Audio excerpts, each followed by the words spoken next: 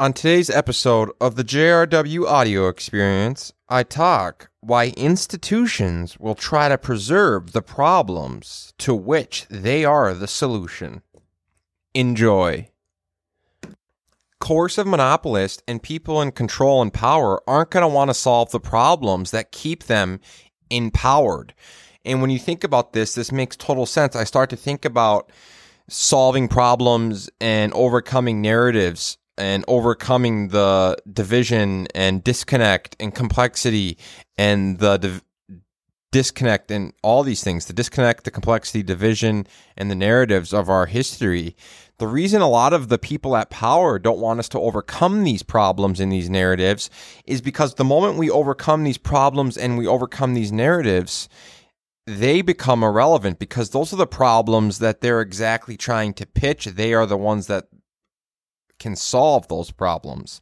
So if our society and our government and our people at power are trying to pitch us on and sell us on the fact that they're the ones that are going to be able to help us overcome the problems or solve these problems, but at the end of the day, they realize that they want to keep the problems and the narratives around because those are the problems and the narratives that keep them relevant and empowered and in control, then why would they want to solve those problems? It makes so much sense that when you say the institutions will try to preserve the problems to which they are the solution, that means they want to maintain their relevance and maintain their importance while maintaining their power.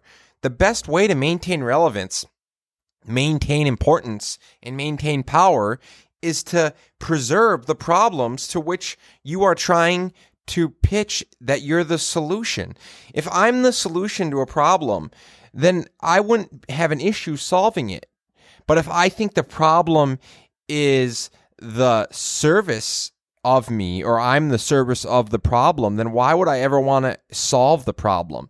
So it's a really important topic when I talk about all the time. I talk about solving narratives and overcoming narratives.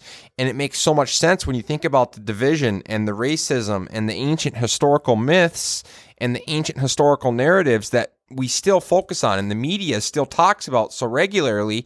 It makes sense that they talk about the narratives that are so historical and so ancient because they want to maintain them.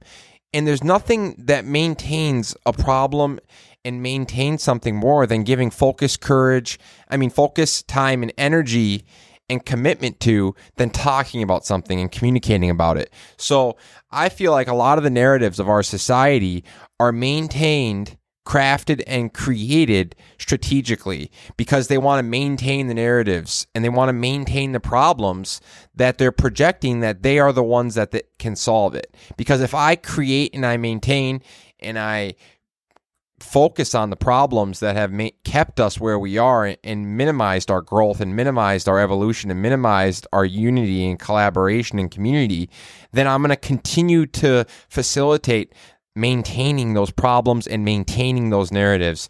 And I think it's an incredible topic when we start to look at the media and the Mongols within the media and the monopolies within the media that are leveraging the narratives and the problems that keep us where we are from advancing, keep us from overcoming them, keep us from overcoming ancient historical resentments and myths and narratives of racism, of division, of war, of religion, of all these major narratives of historical relevance and major narratives and problems that we must overcome for us to advance as a species and for us to elevate the level at which we operate, cooperate, communicate, and create. So I think it's incredibly important to understand that the institutions, governments, and monopolists and Mongols will try to preserve the problem to which they are the solution because that keeps them powerful, that keeps them relevant, and that gives them purpose, and it gives them the ability to still control,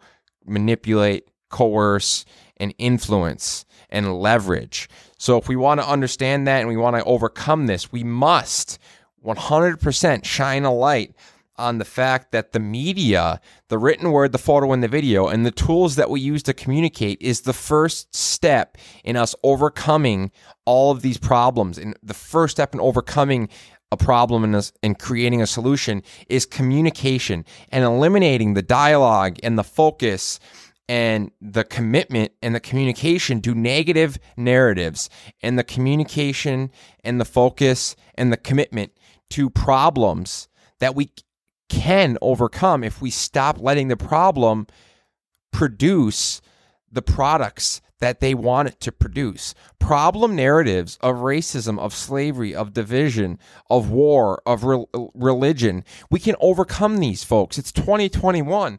But the problem is the people at power, they want to maintain the problem. The people at power want to give power to the problems because the problems are exactly what provides them their relevance.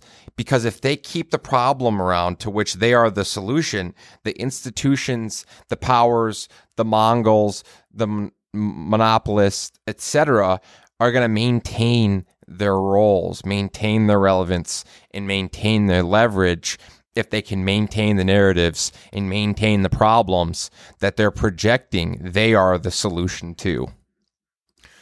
Weirman Media realizes that abundance is upon us. We must communicate our future of dignity, reason, security, accountability, human rights, justice, opportunity, innovation, and inclusiveness, utilizing the tools of technology to communicate a transparent, authentic, vulnerable truth of self and society in which we remove insecurity, fear, inequality, artificial scarcity, manipulation, coercion, and or control that the powerful, connected, educated politicians, media mongols, back and forth economists, money-hungry monopolies, and coercive companies continue to sell the consumer on, leveraging the narratives of scarcity, conflict, division, disconnect, complexity, and speed. But we see through it, through the removal of ego, no longer living in our inner subjective biases, our inner subjective delusions, or our inner subjective misinterpretations of the data, but rather leveraging the removal of subjectivity to operate as objectively as possible, leaning into the truthful insight of self and society to share our perspective and awareness in an authentic, transparent, vulnerable fashion, showing acceptance of flaws, ambiguities, and inexactness, then leveraging them as our most powerful relevant tool to influence others to aspire, dream, and succeed at scale by sharing impactful, empathetic, humanistic experiences of value with the world in a creative, culturally relevant fashion, advocating, educating, and empowering others to do the same. Because none of us are right, none of us are wrong. It is simply our perspective. Please continue to leave reviews, subscribe, share, and download the show. It means a lot, a lot, a lot, a lot. Thank you, thank you, thank you.